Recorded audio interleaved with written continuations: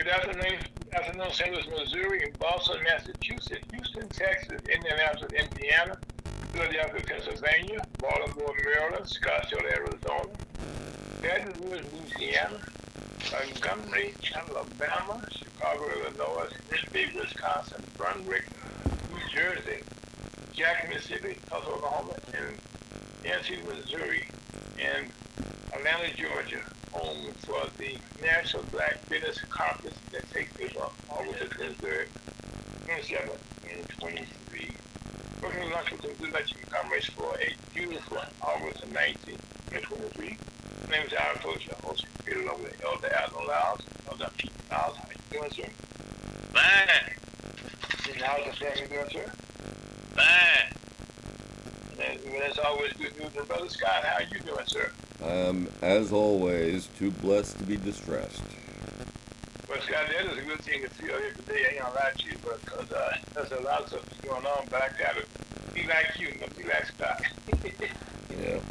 And also, we be joined here by Mr. Chuck DeBow, the third. And because we are broadcasting live on Ferguson USA Hot Radio.com, Facebook, YouTube, and Twitter live from the North St. Louis City, Winston Terrace, in North County, and on up Missouri. We want to thank you to make us a part of your weekend every Saturday, 1 to 3 p.m. Now, without further ado, we have prayer with Elder Alan Lyles, who's the pastor of the Walnut Park Brown Chapel Church in Louis, Missouri. That's the 947 Middle Avenue. That's in North St. Louis, by the way. And we have prayer with our blessed teachers of every Saturday, Elder Alan Lyles, pastor of the Walnut Park Brown Chapel Church, located at 527 Middle Avenue, in Missouri, 6120. And Elder Lyles brings the truth, word on word, 909. He's also the pastor of Walnut Park Brown Chapel Church. Okay, 55 was 574. City Avenue, 6312, or City of East Hampton Road, computer. Uncle Lyles, how you doing, sir? Fine. Okay, and where did you get the for us, sir? Our heads. Heavenly Father, we thank you for waking us up this morning. Most of all, we thank you for your wonderful gospel, how that Christ died for our sin, was buried, and rose again. If I continue believing to the saving of the soul, continues to make heaven your home before you sleep and after you sleep. Heavenly Father, I ask you to bless the sick all in the universe. And Heavenly Father, we know that you can do all things but fail. And Heavenly Father, we know everything is in your hand. We just ask you to convict spirits to be saved before it's ever too late, because that is why we came into the world, so we could go back to you by being convicted. We was preachers when we came from you, but we go back, and when we leave this world, we should be children coming back to you. And Heavenly Father, that's how by believing the death, the burial, and the resurrection of Jesus Christ, and we pass from death unto life before we sleep and after we sleep. And heaven is our home. And Heavenly Father, we just ask you to bless the rest of this day and keep us out of harm's way in Jesus' most precious name. Amen. Amen, Reverend Lyles. Elder Lyles, we definitely need those prayers, not only here, but around the world. Yes, we need those. So, yeah, today, Rev. I'm going to come out the 7th chapter of Romans. You know, Romans is the book, that's the whole book that's based on the gospel. Mm-hmm. From verses from 1 to, it's 16 chapters in this book. Okay. And from 1 to 16, all of them is explaining the gospel, the eternal life. There's a lot of sound doctrine in here to keep you strong in the Lord. Mm-hmm.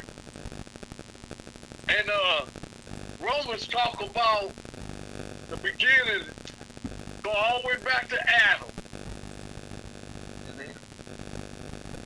If you read, I'm gonna before I go to Romans, I'm going to go back to Genesis for a minute and read. Okay. I want to read something from Genesis. The third chapter of Genesis. Genesis, third chapter. Hold on.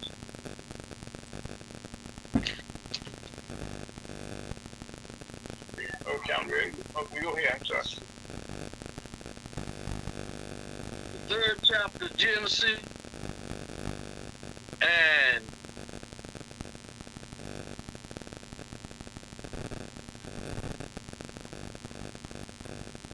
And verse, I'm gonna come with verse 1.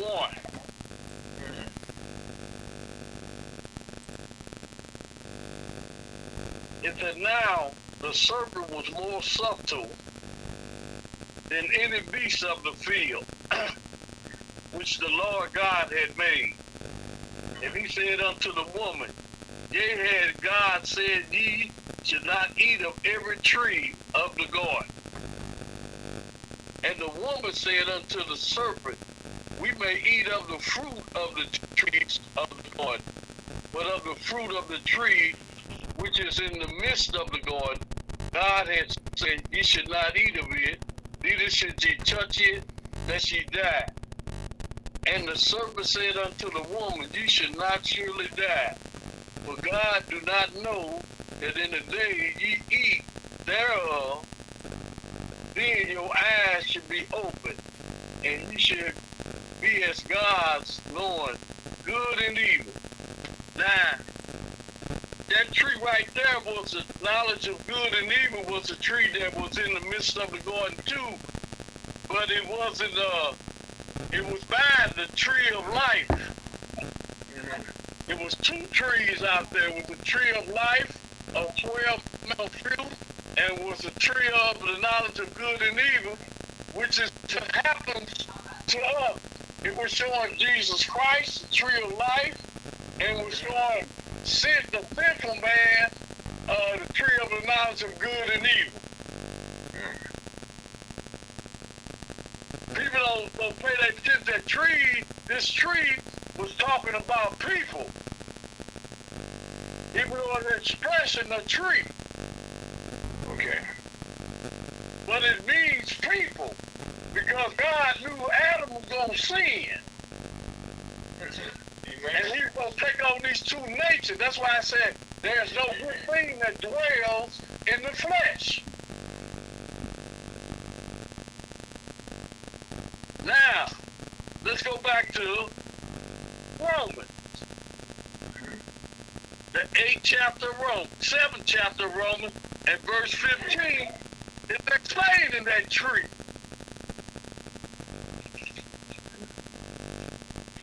Verse 15 said, it said the strife of the two natures under the law. But that which I do, I allow not. In other words, that tree was wicked. And you know, you have all kind of thoughts coming through your mind. The flesh, that's why don't no good thing dwell in the flesh. The flesh is wicked. That was the fleshly way of man go act, just like the tree of the knowledge of good and evil. Because that's what man is doing today in the world. Showing good and evil. But even him showing his good and evil, it said the Lord said, there is none good, no, not one. All have sinned and come short of the glory of God. So,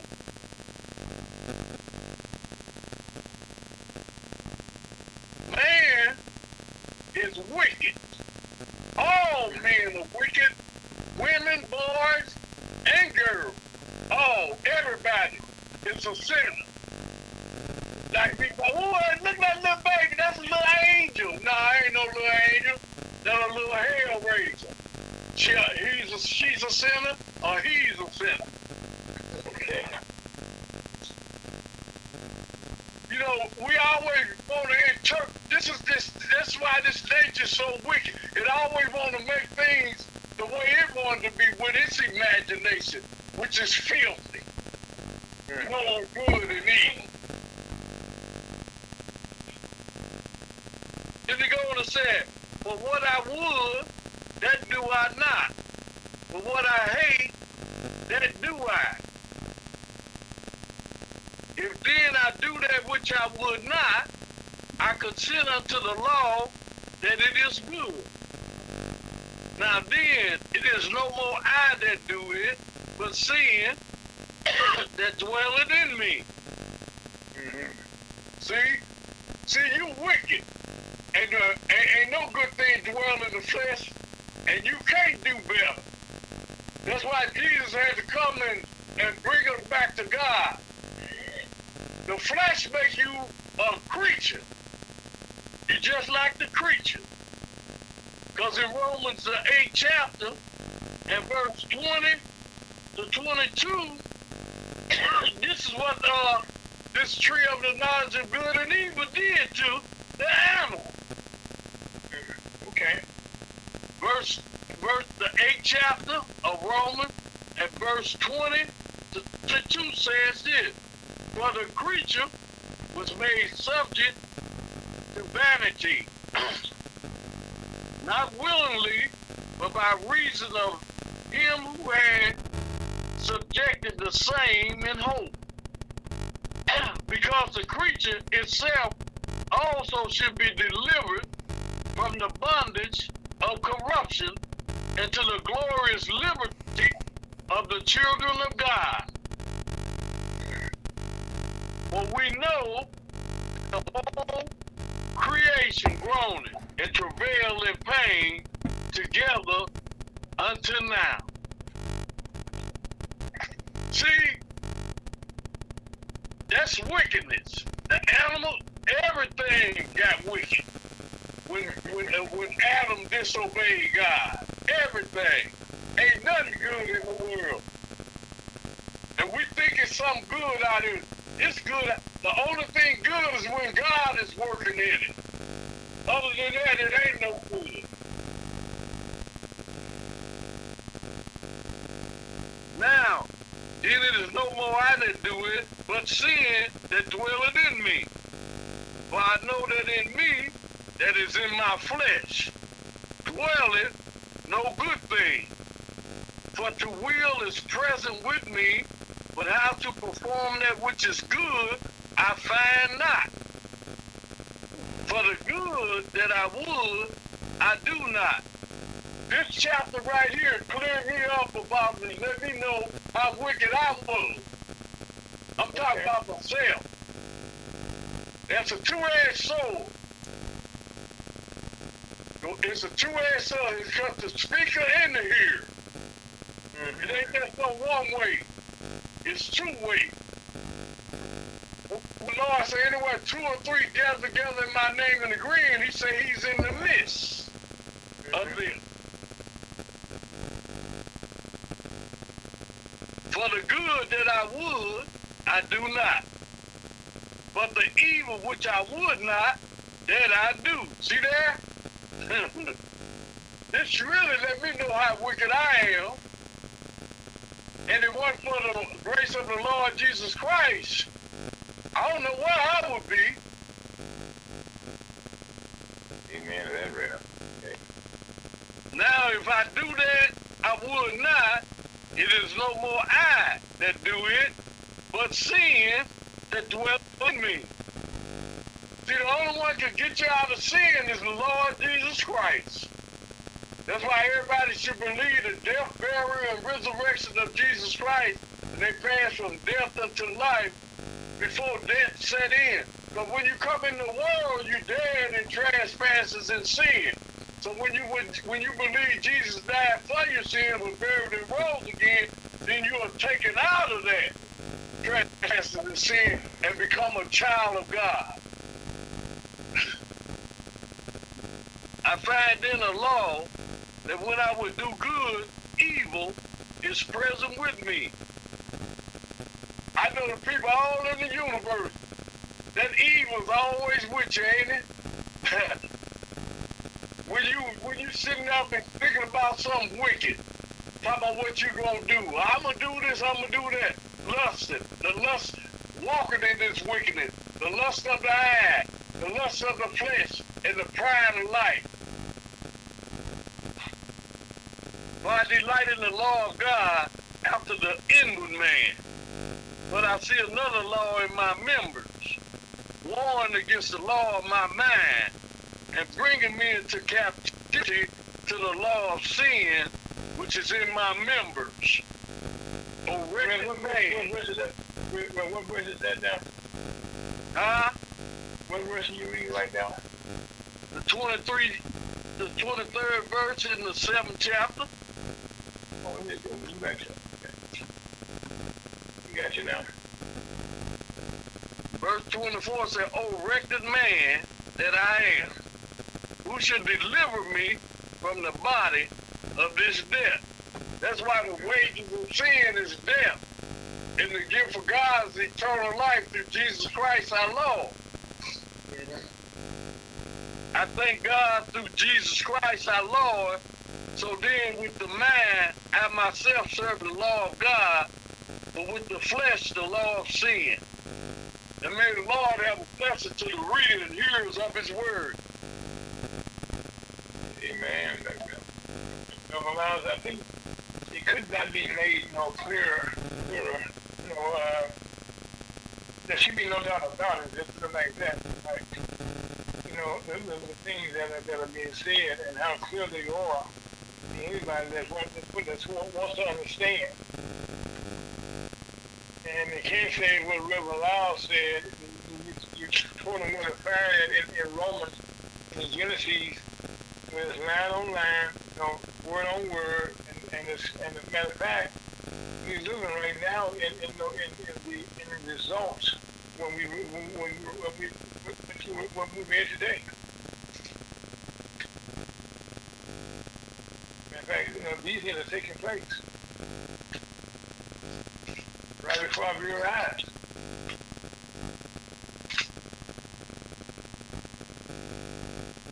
It's amazing the mighty God we serve. How he's so good to us. You know what I'm saying? Amen. So like I said, I know he's good to me, Rev. It's honestly brought me from a mighty long way. Yes, sir. When I was paralyzed, could not move. Could not move my feet or my hands. But with the grace of God, here I am today. Amen. Yes, sir. Yes, sir. Yes, sir. That is very powerful, Rev. And it's very clear also. That's a good part about it. And you know what else, Rev? All the teachers that you've been teaching here, they all line up, line on line, they all come together. And most of the things you're reading are showing us where it's at in the Bible is the question that people are having today in their everyday life. You know what I'm saying? Never before there's been so much doubt in our lives right now. It's just, we're just kind of not sure what tomorrow brings. I listened to weather reports, and I know here in St. Louis, in the last couple of weeks, they've been predicting something else take place. But I think right now, this heat streak, the hot streak, not heat streak, hot streak, is kind of upon us right now, and it's no joke, I'm not going to say.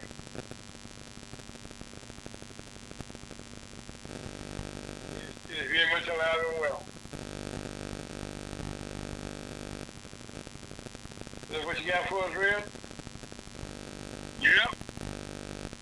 Okay, well, we want to thank you so much for the reading of the word, and matter of fact, another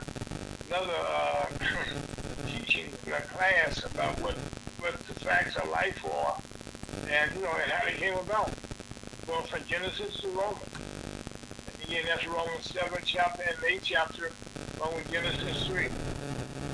We're listening to lunch with some Super King comers on this beautiful Saturday afternoon. My name is Alan Folks. That's Scott Owens, and that's Brother Alan Lyles, our spiritual leader. And right now, we thank you for joining us on this beautiful Saturday where we are. You can see it on Facebook, YouTube, and Twitter Live every Saturday. Also, this broadcast will be heard again tomorrow at 1 to 3 p.m. and also again on Wednesday. My name is Aaron, folks. That's Scott. You listen to Lunch with the New York Chief Montgomery. Now take us out of here. Yeah, man.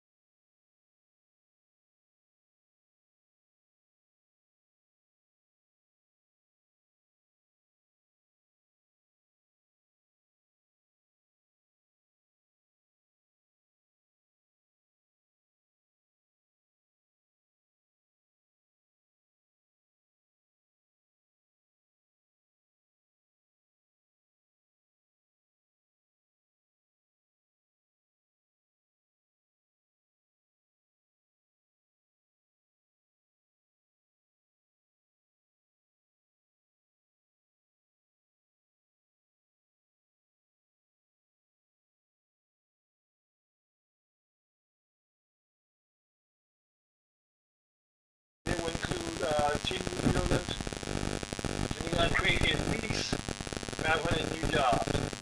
This will be a boom for the whole St. Louis County and the surrounding areas.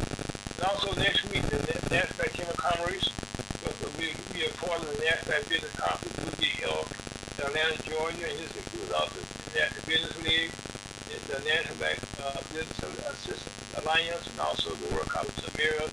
We will be meeting at the Hyatt Hotel, Hyatt Regency Atlanta. Yeah, I will see you there, and also in St. Louis City, St. Louis County, Croix Jacket, and Mercy Drive. Thank you for joining the Georgia Commerce. On a beautiful Saturday, my name is Alan Folks. That's Scott. That's real. We'll be right back. I'll catch you again. Amen. Amen.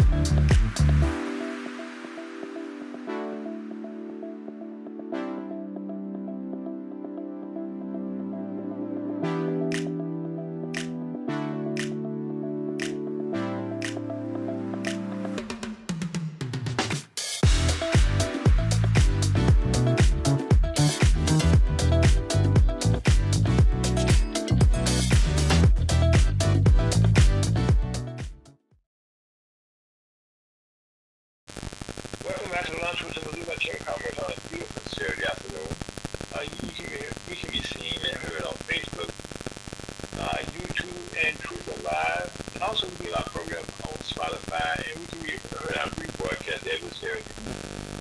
We can say every Saturday 1 to 3, and also on Sundays 1 to 3, and also so right now we have a very special guest, a very good friend of mine that's done a lot of stuff, a lot of people. How you doing, MC? I'm okay. Okay, Mr. MC Richardson is a legend in his own time. The thing that he's constantly done, to help the community. In fact, he's the founder and the CEO of the United Minority Media Association, which is one of the largest. It is the largest. It was the original. It's still one of the largest black media associations in the country. He was the first one established back in 1973, MC? 1974. 74, okay, I'm sorry, 1974. And they continue to provide jobs. The alumni stretch from Fox News to most of your news stations, and they're still doing things. And Mr. Richardson is still part of us. So, MC, how you doing today, sir? I'm doing just great since speaking with both you and Scott. Okay. And also, we will be remiss, okay? MC Richardson has a show every Saturday on USAHotTalkRadio.com, YouTube and Twitch, and Facebook at 5 to 6 p.m. Guess who's coming to Kansas City? And I've been fortunate enough to be I've been promoted from producers and co-hosts, but I'm part of the team with Mr. Richardson, so thank you. Tell us a little bit about Guess Who's Coming to Kansas City.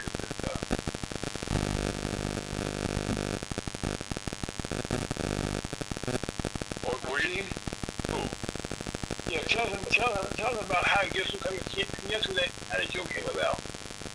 Okay, Guess Who's Coming to Kansas City? Well, it came about from the movie Guess Who's Coming to Dinner with Senator Poirier, Spencer Straits, Audrey Hepburn. Come to find out that was reality. This young lady who was the daughter of Nims, I think his name.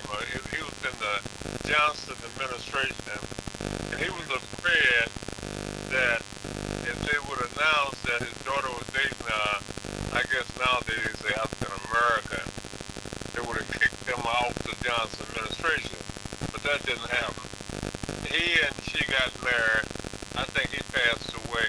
I forget her name, but he passed away several years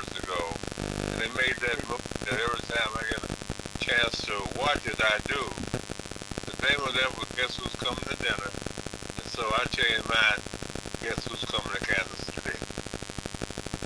And that's been about over 30 years ago. Longer than that, I think. Yes, it's longer than that, okay. And as a matter of fact, one of the things that Yuma has been very known for United Northern Media Association. Tell us about how that's a message you create. Tell us about that. Okay. It really organized back on, let's see, that May 11th, 1974. So it became incorporated on August the 28th, 1974. And it's odd that one of the guys that was with KKFI at the time called me and said we put it on the website. That's the name of that is Community Media.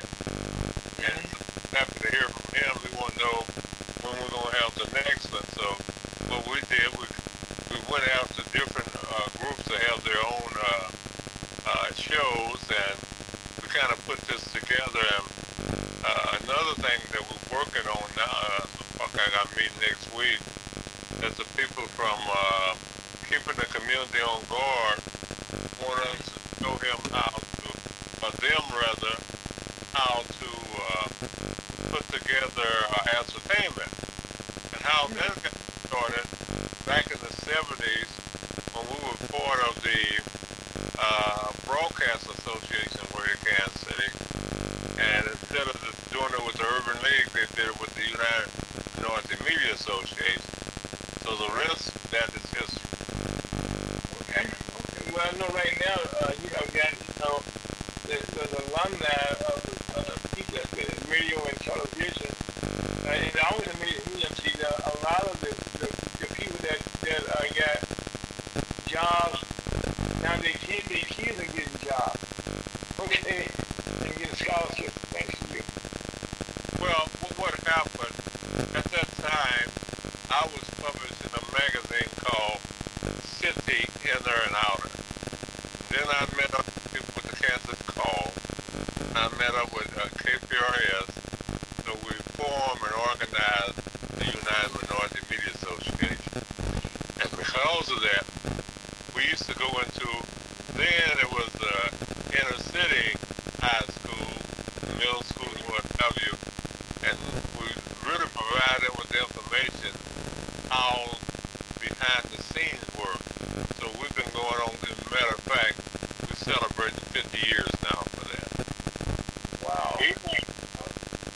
Well, matter of fact, I know you have an event scheduled to celebrate that. I want to say December 2nd, am I right? You are correct. You learned your okay. lesson. Well, I've been taught by one of the best, okay? Well, yeah, that's what the guy was calling me, Friends of Community Media, so he'll be part of, and what we're going to recognize is few folks that we think are very deserving of that time well spent. And the Missouri Black Chamber of Commerce is one of those organizations that falls in that category. Thank you. Go ahead. I said thank you, sir. Wait till we give you a special recognition, but we don't. Yeah, we can thank you. We said thank you. We said thank you, and that's why I'm saying thank you while we can. But anyway, we had talked earlier about that, about Oklahoma, and we talked about actually Oklahoma, the state of Oklahoma, was the Indian Territory. It did become a state until 1907. And Choctaw Indians, which is a major travel in Oklahoma, they own the casino, and they're probably the oldest one, but our people, matter of fact, it was put out that maybe the land was stolen, but what happened, my ancestors, there was a place called the Bottom in Oklahoma. And so what happened, they moved from the bottom. I remember that. I didn't know what was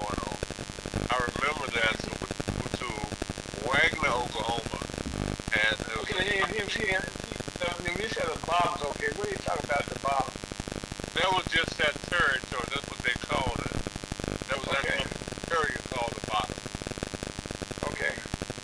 I can't tell you the correct name right now, but we Okay. there and we moved to this place. It's on a hill in Wagner, Oklahoma. This is your family you're talking about now. Family roots. Right. They moved to this place, and at that time, I realized what we were was sharecroppers on acres, and they planted corn, they had cattle, they had horses, Wow. they had chickens, they had numerous snakes and things like that, and they had a cellar in this place. And my relatives, the ancestors, they would wait till it was pitch dark, tell all these ghost stories. All right.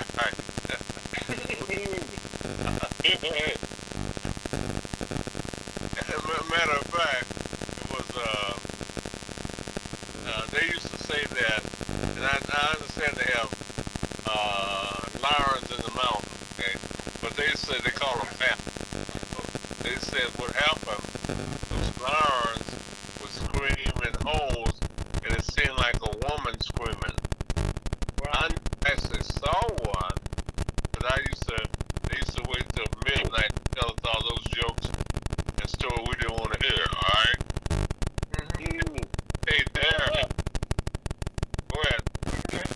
No, it's just so right now, one of the things, we've been hearing about a lot of territories in Oklahoma, like the massacre, 100 years ago where, Black Wall Street was burned down, and this is basically, around here, around St. Louis, Chicago, but down there, your family owned quite a bit of land that you just described.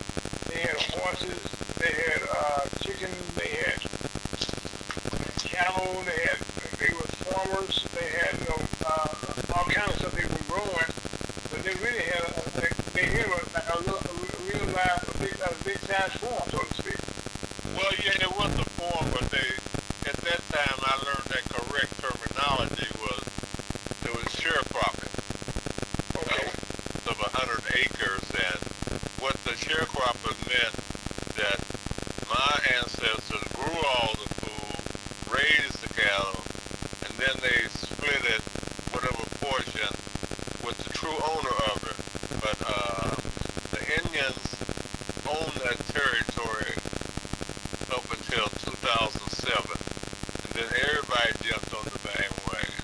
And we left Wagner, Oklahoma, and we moved to, we used to have to walk to town on Saturdays. We used to hit the railroad track, and that was 14 miles. We walked on the railroad track, and every time you would smell something like blackberry, they said it was snakes. The same thing, ponds where they had fish, and I didn't know what the birds, and they would drop the eggs in, and that's how the fish came about. But we used to do what now there? You got me into what? in the water. Okay.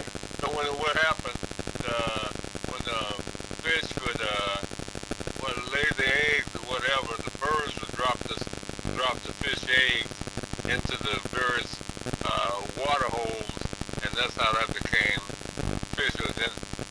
And the main fish we had, we used to call perch. A lot of people nowadays call it bluegill. But we used to go around there with these bamboo poles and fish, and they would say if you smell something like a blackberry, it was snakes.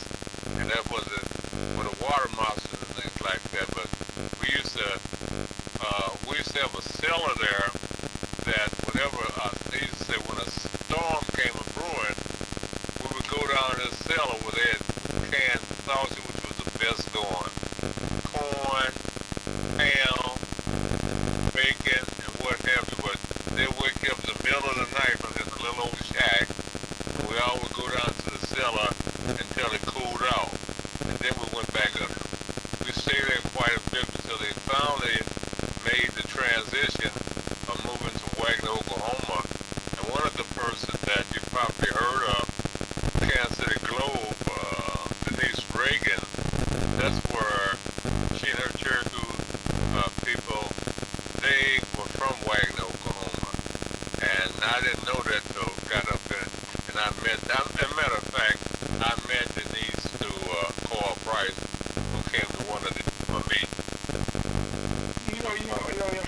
talking about history.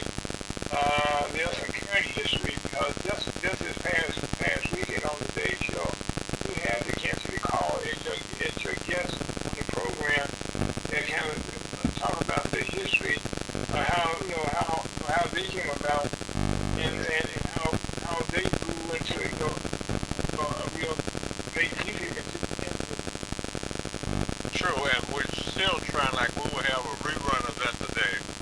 And we really are going after the Kansas City Call. They need to be a part of it. Got some great ideas for them.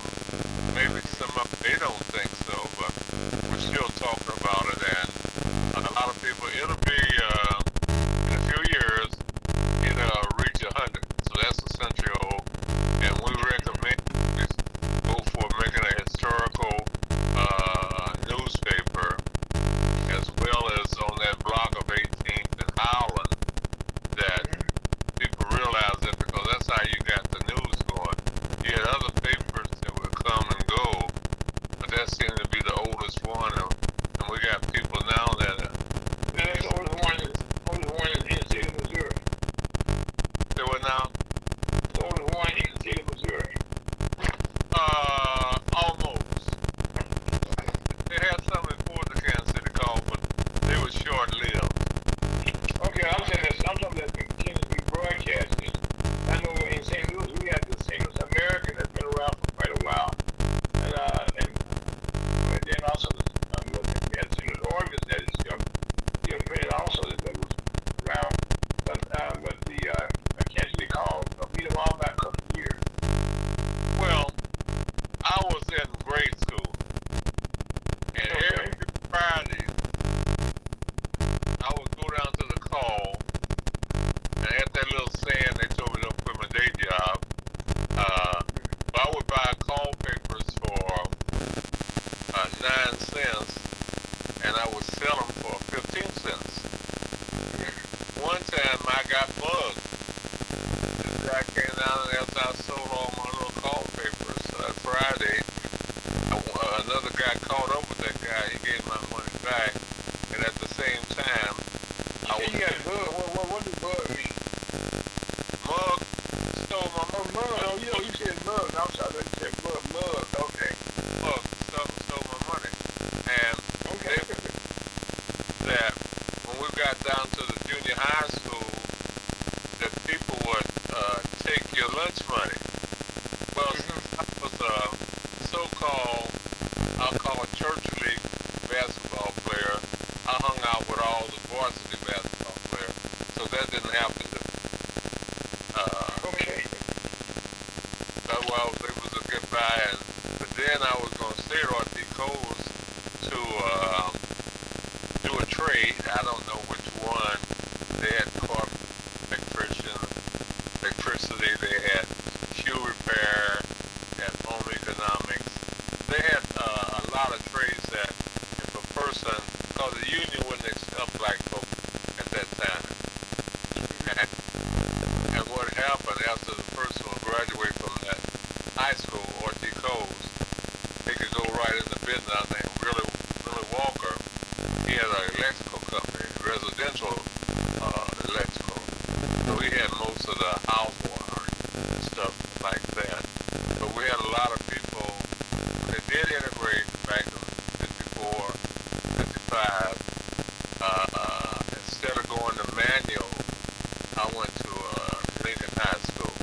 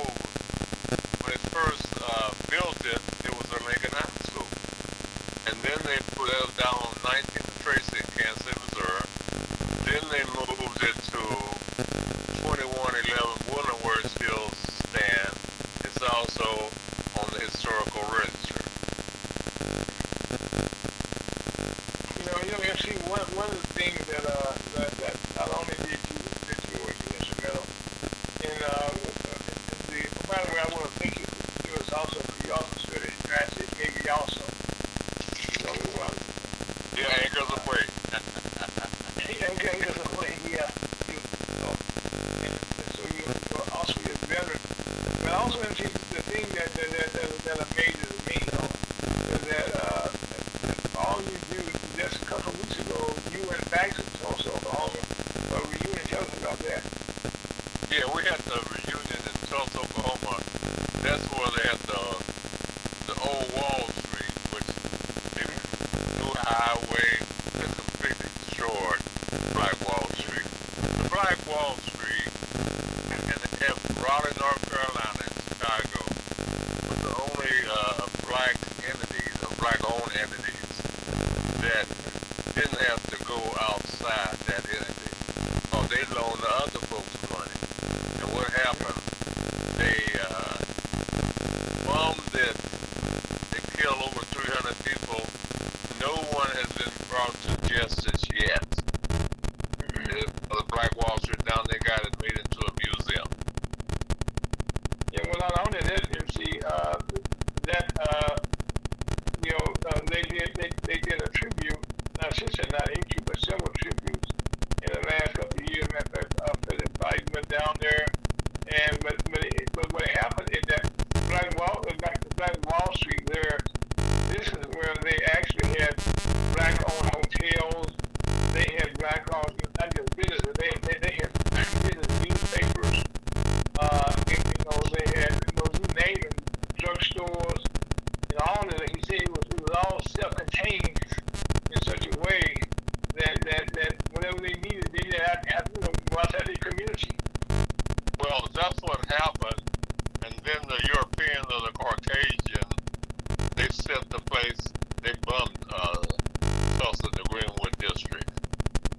Okay, now supposedly, again, what ignited that flame that created all those problems? Well, ownership, jealousy, because they had to go to the black community because they wanted to board anything. So the European will say, or Caucasian, so we don't have to take this.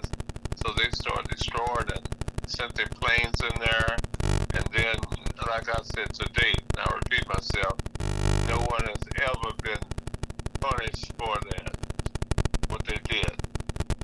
I think history reflects that they said that some a white woman had been raped by a black man or something, and they kind of got him out of prison, out of jail, and that what kicked off the riots and what happened. Well, what happened is, like on this elevator, Right. had been raped, only to find out that wasn't true. What they would do back then, they do it today also, if they wanted to start a riot or anything, You lie. who said what? They lie. They lie. They make lies up. Oh, you got the LIEs, right? And this happened all the time. Whenever they wanted to do something like that, they'd always put it on. It's just like in Springfield, Missouri, in 1906, blacks was control of the politics. And what happened? They had no problem with people marrying interracial. What they would do, they would find some black and white deal, and then they would they go to the city hall, the county seat, and they would lynch the people, hang the people, so that the other people would see it, and they wouldn't do anything. They'd be afraid to do anything about it. So that's what happened, and it still holds true today, okay? Oh, I know right now, matter of fact, just the other day, I was with my bank, and one of the agents there, she said that who she was, and that they would travel. So I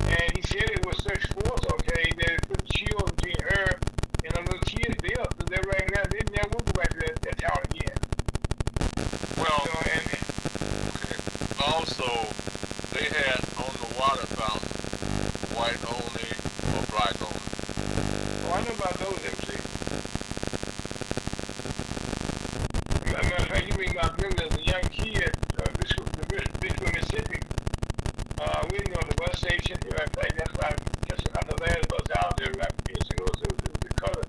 But when me, when I was in grade school, I got my little first little job, and my job was around, like it was they call it Walgreens and Woolworths at that time, those super doors. And so that's my first and only job. And my first and only job, see, everything I did was went to the water fountain. Everybody was gone, and they had color and white. What I wanted was taste the water to see if there was just in that water. There was no just in the water. And those water fountains today still exist. Certain places in the South today, you can see they still exist. Well, also not in Oklahoma, and you said South Carolina, but also Kansas City, Missouri. They had crossings where if you wanted to get your hot dog, you couldn't go sit at the bar or the counter. Get it standing up. And that was down on 12th Street in Kansas City, Missouri. Okay, and the people here, they just took that for granted, or they obeyed the so-called law until somebody broke through that and started going to the different places. But for a long time, it was very segregated. Wow. See, let me ask you a question, okay? Since you and I were raised in those times, well, and Reverend Lyles, you're older than both of us, all right? You got it back. You're right now, what, 83 years old now? Yes. Did I get that right, sir? This time. Okay. and also, by the way, people listen to this conversation. Mr. Richardson is a man that gets around Kansas City. He goes to the VA. He calls an appointment, go out to Costco, and all around the country. Am I right, MC? Right. By himself. And according to the government, he's legally blind. So you are a person that has not given up the ghost, so to speak, that you continue doing things.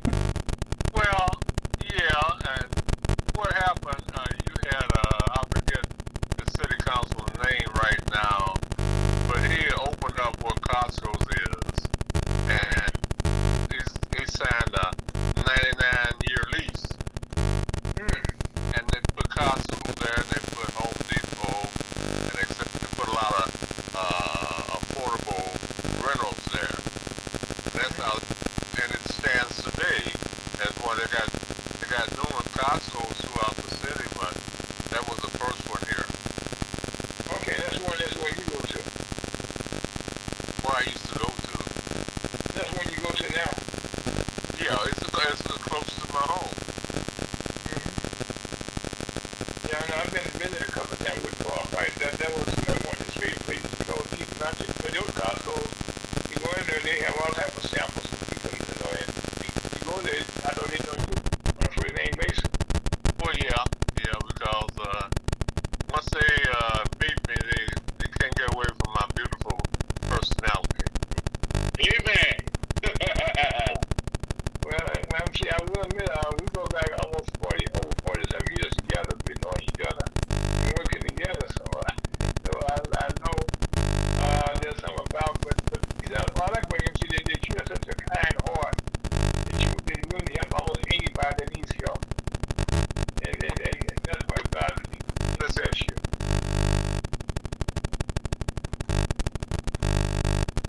When you say yes or no. I said yes, we have a tendency to think so. Okay. Now, you see, also, I'm happy to say that your daughter, who argues with you all the time, tell us about her, your daughter. Oh, you mean Dr. Gina Marie Richardson Taylor? Yes. Yeah, well, she's 55 years old now, and ever since she was 8 years old, she took on that she was a boss.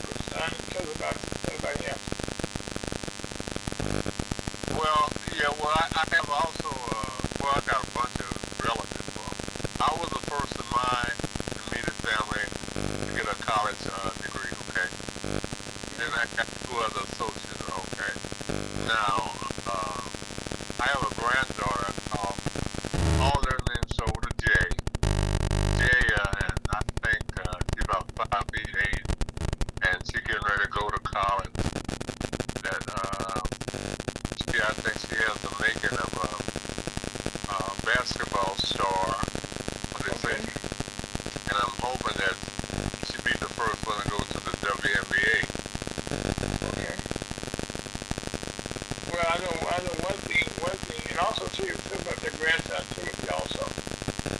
Who? Reverend Timothy.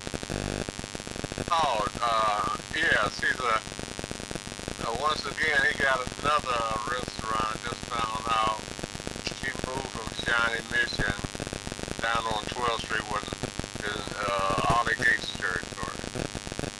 Okay. He's in the car. He was telling me that the young lady that owned that particular store on 12th Street. He was telling him, they always want to tell him my business. He was saying that how I was crazy about her sister. I said, he wouldn't give me the time of day. But I like to see her. Also, since you know Ollie Gates go way back also. Ollie Gates? Yeah, Ollie Gates came out of Lincoln in 49. I came out in 58. And then they even birthed a big high school. Yeah, well, yeah, Ollie came out of, he went to North Dakota and Lincoln, then he went over to he went to Lincoln University, then he went over to Maryland Shores. And Ollie Gates is probably one of the biggest back then in Kansas City. Tell us about him. Yeah, he's Ollie Gates, he owns 6 Gates Barbecue, and we called him Big Yeller, really. But he's been quite a gentleman. Nothing moved till he wants it to move. So he's been himself in key positions in the city, on the city council, and those different departmental heads and things like that. And so people go to him and they want something to happen. So they call him a power broker. He is. Well, I know you and he kind of grew together, early on in your lives. Oh, we're friends. I respect him, Mr. Gates. He's done all that. I know you too. I had a chance to meet him with you a couple of times, and also I met him with a call a couple of times. And he's a gentleman, real nice. I met some of the family members also. Yeah, and he got all his children in the business. Which is always a good thing to do in city. It's always good to get your kids in your business. Because right now, I know he has one of his kids doing different at the other business. And like I say, he has a legacy that he can pass on to his children now. Yeah, all of them in that business. There's some that tried other businesses, but they end up coming back. Well, right now, just in Kansas City, being a child, being a Gates, so to speak, is like being part of royalty, so to speak. Like I said, when we go, like he owns lots of land, shopping malls, and he owns, that's not just a barbecue place, he also owns the land all around all the stores. Well, that's another good point that you just said. Black folks, people of color, whatever, should get the land. Like, we had Tyler Perry, I understand he bought up all that land with a reservation, not reservation, plantation down there in, what you call it? Atlanta? Yeah. And I recall the time that it was a guy named Frank Milton, who was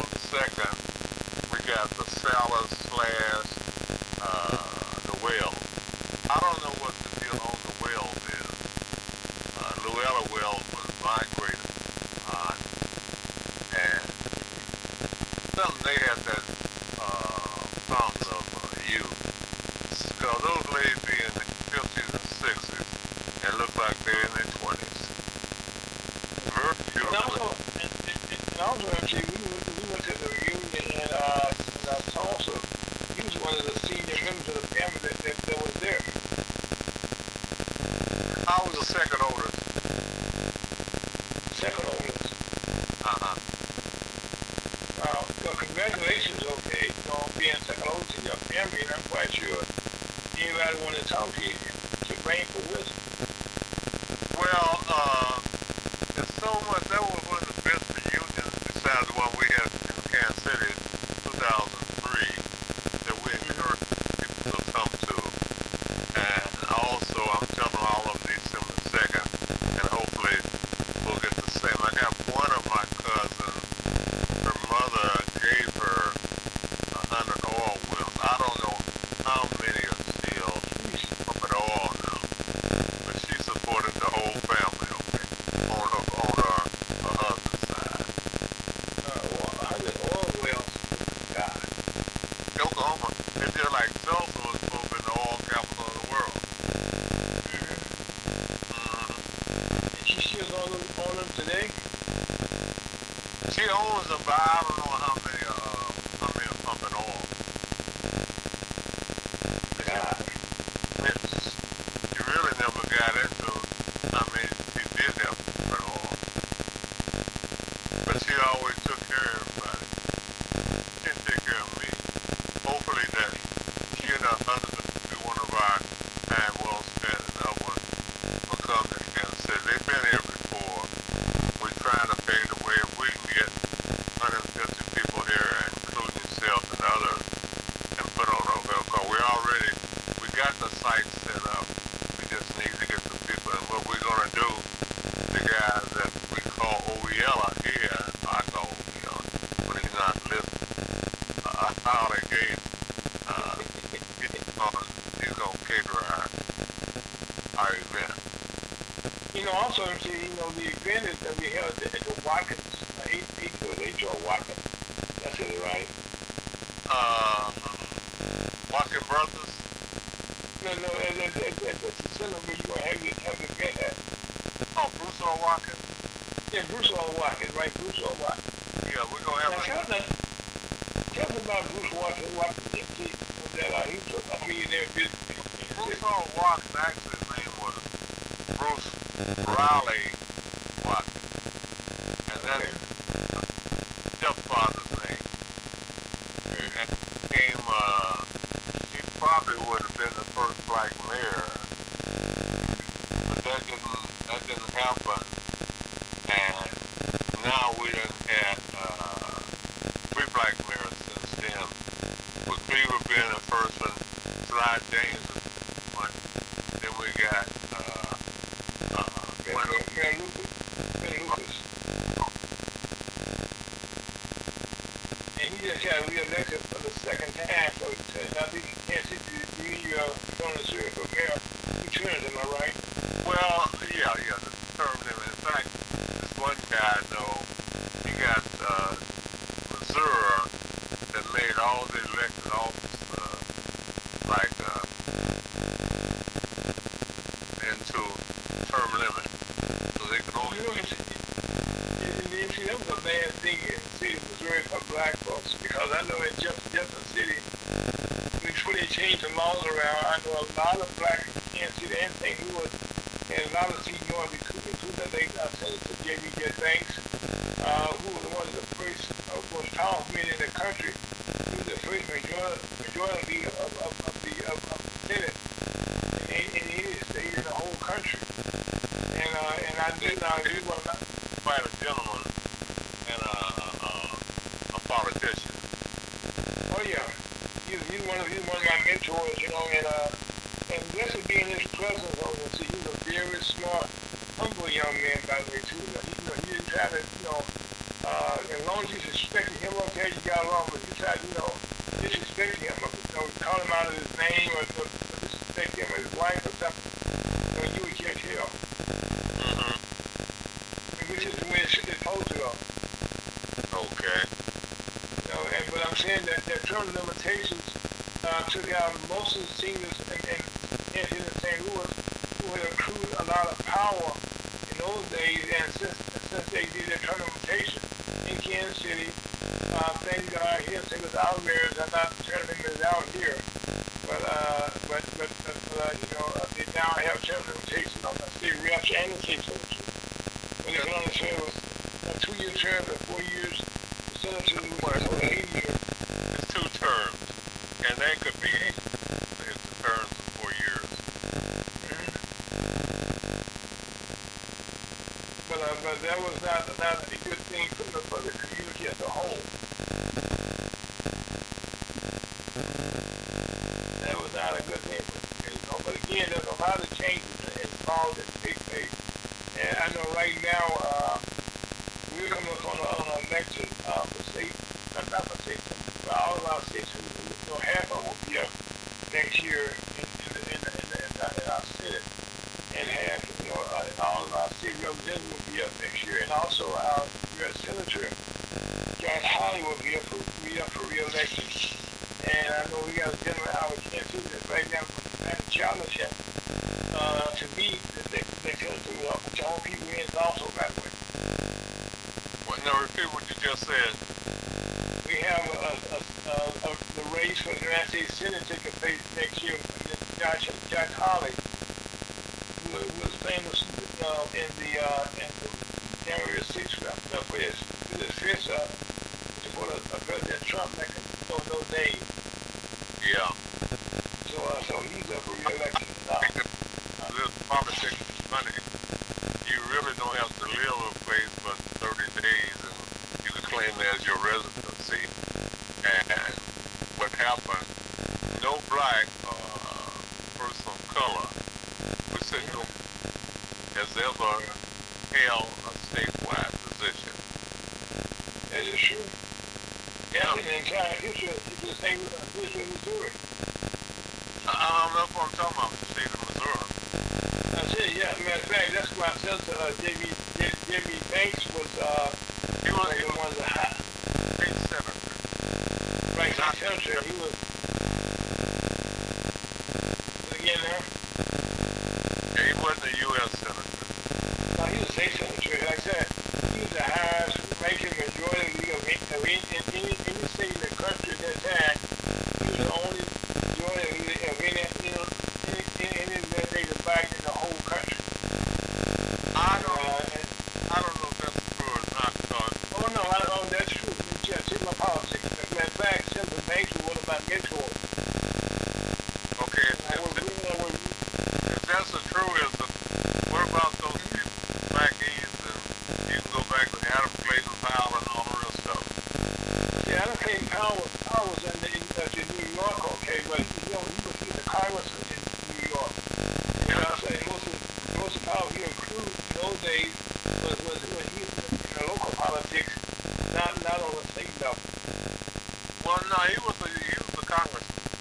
I said he accrued his power on a local level before he became a congressman.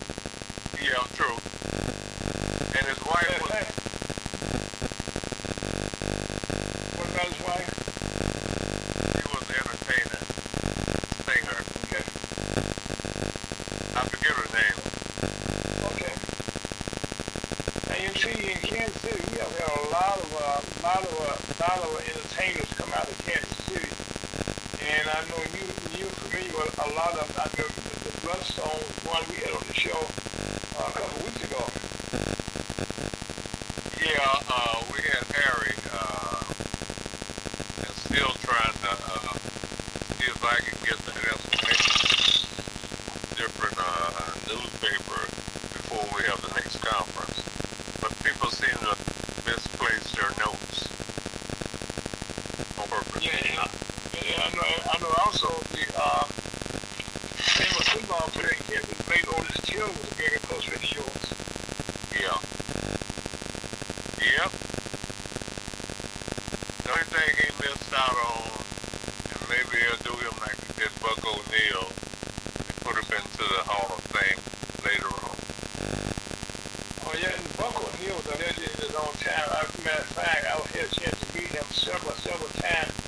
The thing I liked about Miss O'Neal was that when I met him, we were in Kansas City a couple of times. Several times when he my name. All right, how you doing? Just like that. And I just was amazed about his memory. You think that's oh man, he was sharp. He would tell the people, how, he said, yeah, how me and them see you supported. We ain't never supported together. He was a nice guy, boy, talking about, oh man, he could talk, man. And now they got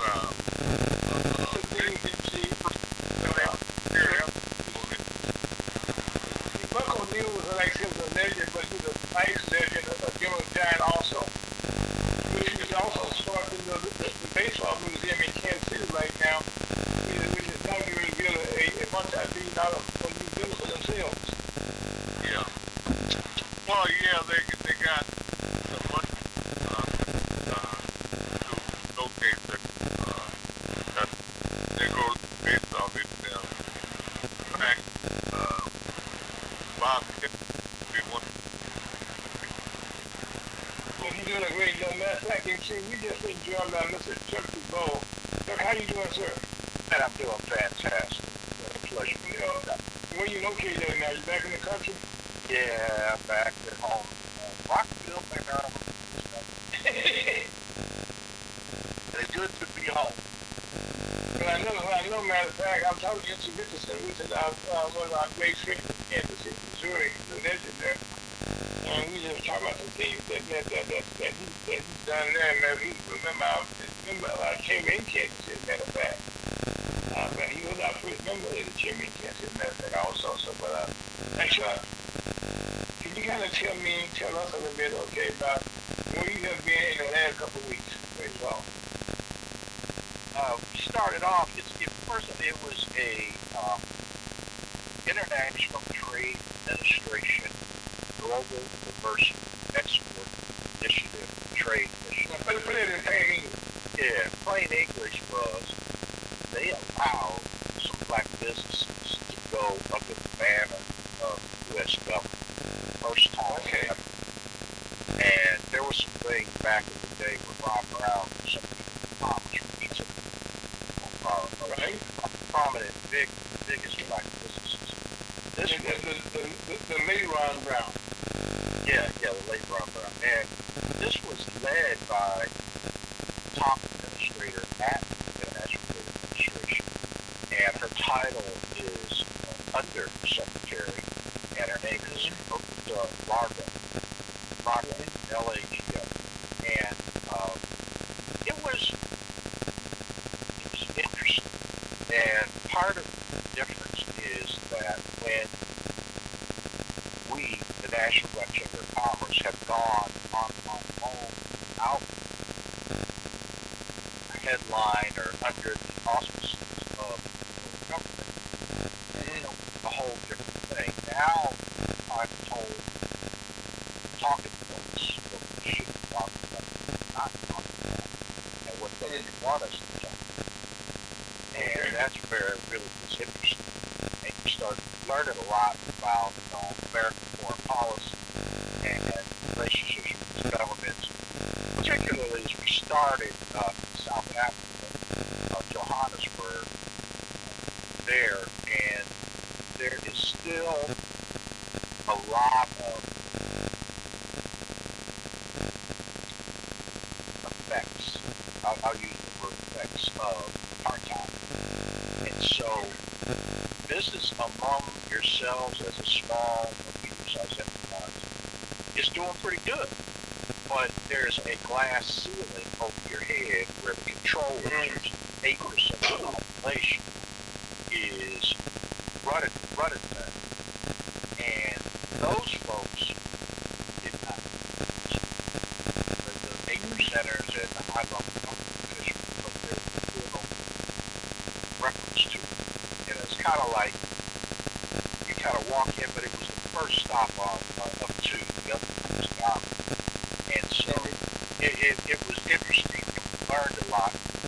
I was kind of open-minded and just kind of like I wouldn't say neutral disposition, but kind of like, let me see what these people are talking about.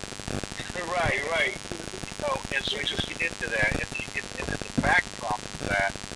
there's this BRICS thing where South Africa is part of Russian, Chinese, Russia, China, Brazil. Brazil and South Africa are forming their own economic bloc, and they trade with each other, and their mission is to unplant U.S. dollars as base currency. And so there's a lot of things going on. Then we have exchange rate. The exchange rate is one U.S. dollar equals 15 South African. And so if you're doing business here, business is set up as a profit margin based on certain number of cents or how much your profit margin is. When you try to go there and do business, it's all upset because it comes straight over with your products and services. It's not going to work. It's just time expensive. And so you've got to make an adjustment to it. So businesses are pretty much well, make an abbreviation of the whole story. We had a panel interface with leaders that spoke on international trade, on the economy, on the business there, those sorts of things. And it was cordial, it was nice, and there were a lot of Black African businesses there that just loving wanted to be part of our network. We are doing. And we met a number of Black African businesses that were small businesses, but they were doing well, and they were telling us what it was like with several Americans that were there doing business. And so we heard those stories, but then after that, we went and toured the women's prison. And this was a prison that had held all the top political leaders and even had a section in there for men. Now, I'm not sure, it wasn't clear that Nelson Mandela was incarcerated there or kept there or not. But we saw how they were treated, and it was just totally inhumane. And after we saw that, we saw how this prison was open and operating up until 1987. So it wasn't that long ago, and once I saw that, I just crushed pain. And that kind of sticks in your mind. Yeah, it really sticks in your mind when you just see how bad they were treated. Every kind of abuse imaginable, treating their dogs. And a lot of them were in there just because they really, there probably were some in crimes, but it was really stark contrast. And the first time I'd ever been in South Africa, I kind of see why now I'm hesitant to go, because they offer a lot of flowery, sweet entendres and public business. But we're those Negroes. I call them black people, and I say Negroes. We're unbossed and unowned, and it's physically, as much as we can tell, we're trying to be off the plantation. We go there, and boy, you're a renegade, just free-minded and spirited, and educated on the evolution of the world, cultures. So it was. So let me ask this question, John. So really, if you wasn't from America and for the American delegation, okay, you probably would have been in prison over there. If you spoke your mind, you would be. They weren't allowed for any. You know that whole concept of slavery about buck muscle. If you didn't conform, if you had any dissenting opinion, this and that, you were a problem.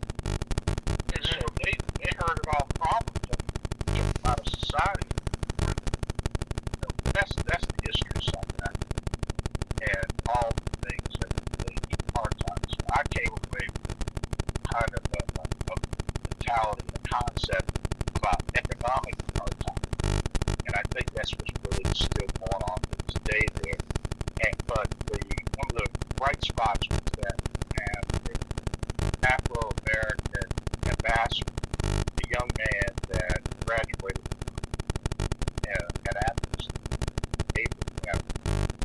very sharp guy, and committed his support to black economic development. And we understood that he's got a big challenge ahead of him. So it was, there's hope, and we're not going to ignore them. We're going to include them. And as well as talking to our government the best we can about asking them. And as we're able to have more to put in that conversation, and this is my approach that I had, the undersecretary came and kind of sat with me and wanted to know my thought. And again, I understand that she's on a strict adherence to, I think they call it Bidenomics, President Biden's economics. Yeah, The Bidenomics. yeah, and boy, they got this thing.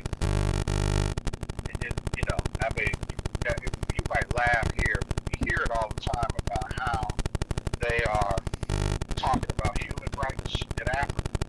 Mm-hmm. But it's not the kind of rights we're talking about in prison as much as they're talking about gay rights. And Africans, like, they're not here. They're like, no, we don't have any rights for Africa. We don't address gay rights thing separate from human rights. And I can kind of see the point. This human rights there is like a right to have a meal, a right to have access to clean water. The basic things.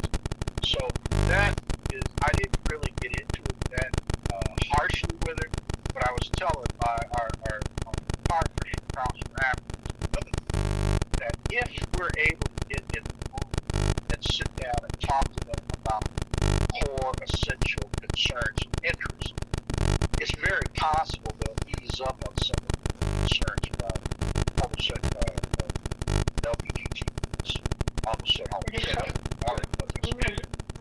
Let me ask you, Chuck, who all was in your entourage?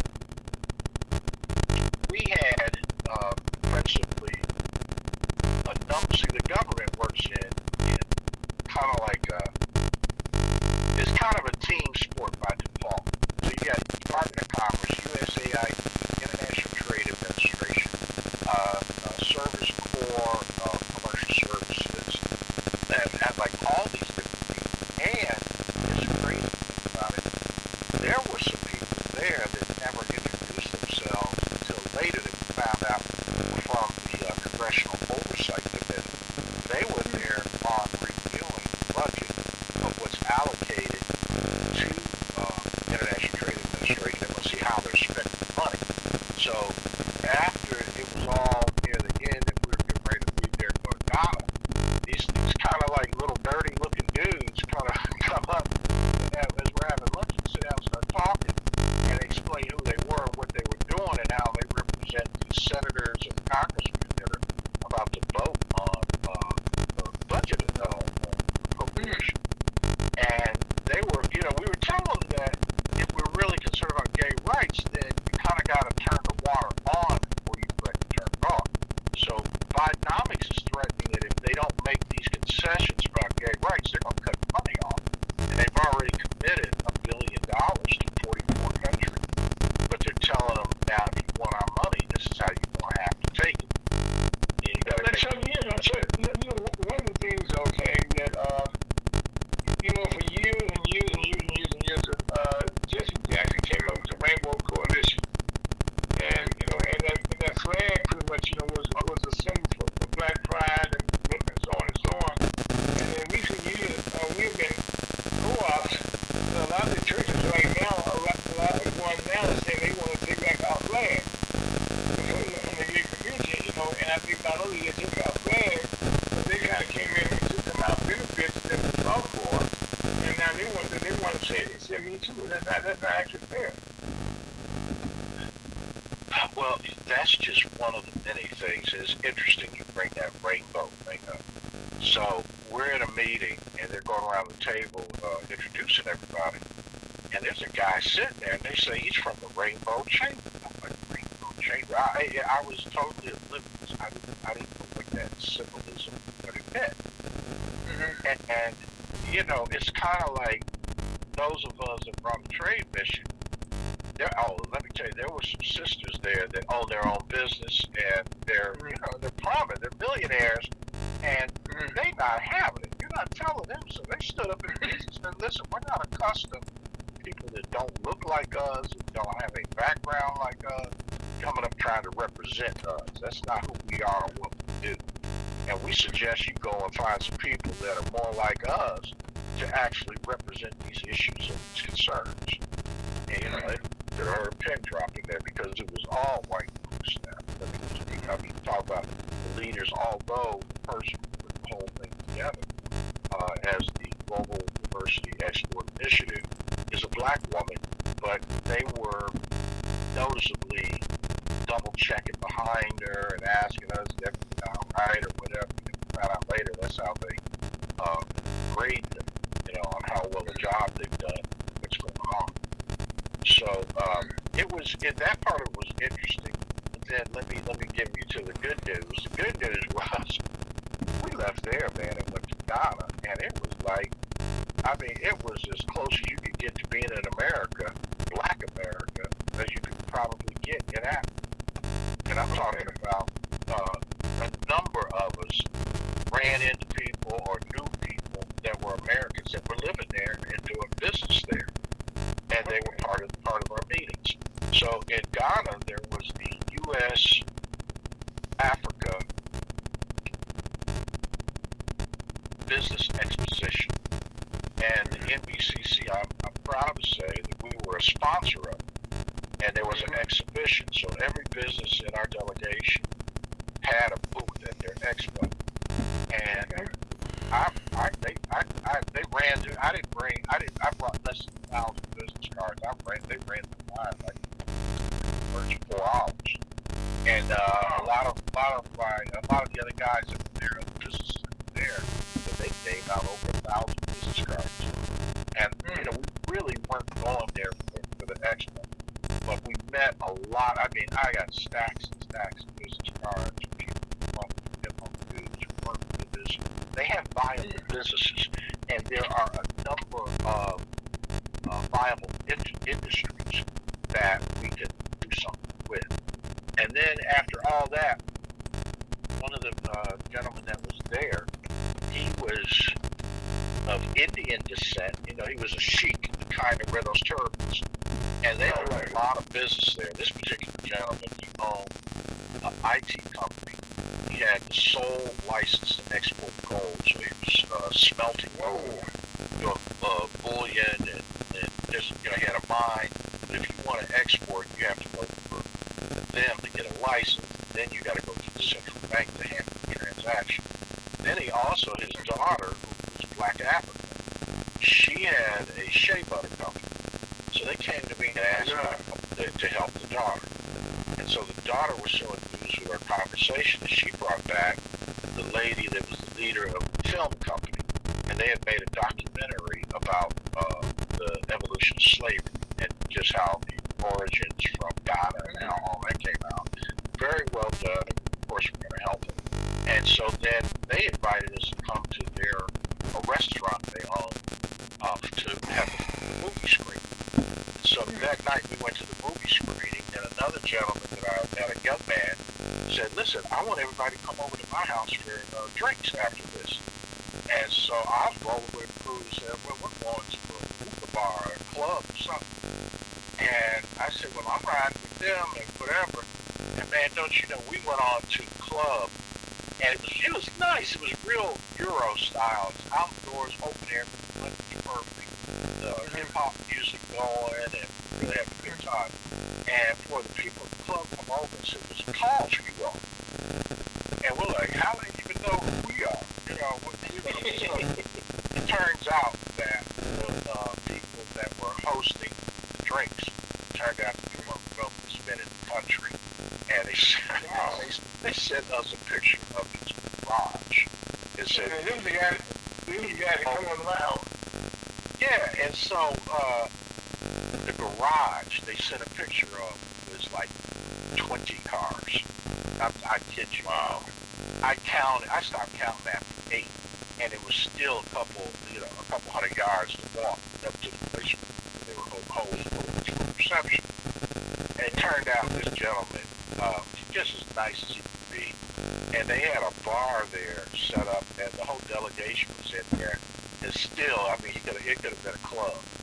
And he had a compound where his entertaining stuff was on one side of it, swimming pool, tennis courts, all that.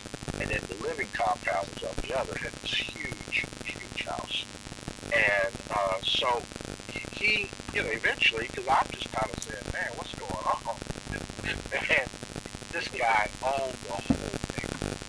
He went and bought some huge plot of land, and he started building houses. And he's building, like, some of them are like condominiums in it. They all look like something out of Dubai or something. Okay, Chuck, I hate to say this, okay.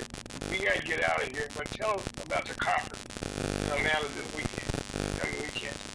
Well, a lot of these folks that there will be there are sending representatives. Conferences start Wednesday morning with what I'm going to call a field trip from Atlanta to Tuskegee, where we're going to go tour the home of Booker T. Washington, who is the founder of most national black organizations, and our partner in the National Business League is moving their headquarters back there. And as you know, my father is one of the original Tuskegee Airmen, so we're real honored and pleased to be going back to see the university. And we're committing ourselves back to genesis and origins of black economics in the United States. That's where you're going to learn more about the Black Belt. Black Belt was the economic base as slavery through the United States, but it was through the South, and it was continents back in the country. And there's a number of these cities that are all, like right now, prime Black Wall Street type business strategy type places that we have some people that are committing funds for those type of developments. Then on Thursday we have ribbon cutting and the grand opening, and lo and behold, we're still getting interest from speakers and people that want to come, but now the big players. So we've confirmed the Deputy Secretary for the Department of State over the Bureau of Africa, and we're really honored we've never had a government dignitary of such high level, such a relevant topic as that is Pan-African Day, and that's what we're going to be talking about. So we have delegations coming from Ghana, Kenya, Uganda. Well, Chuck, right now we got to do this conversation, okay? But we're going to try, make an effort. We can broadcast live next week when I'm down there, man. Down there.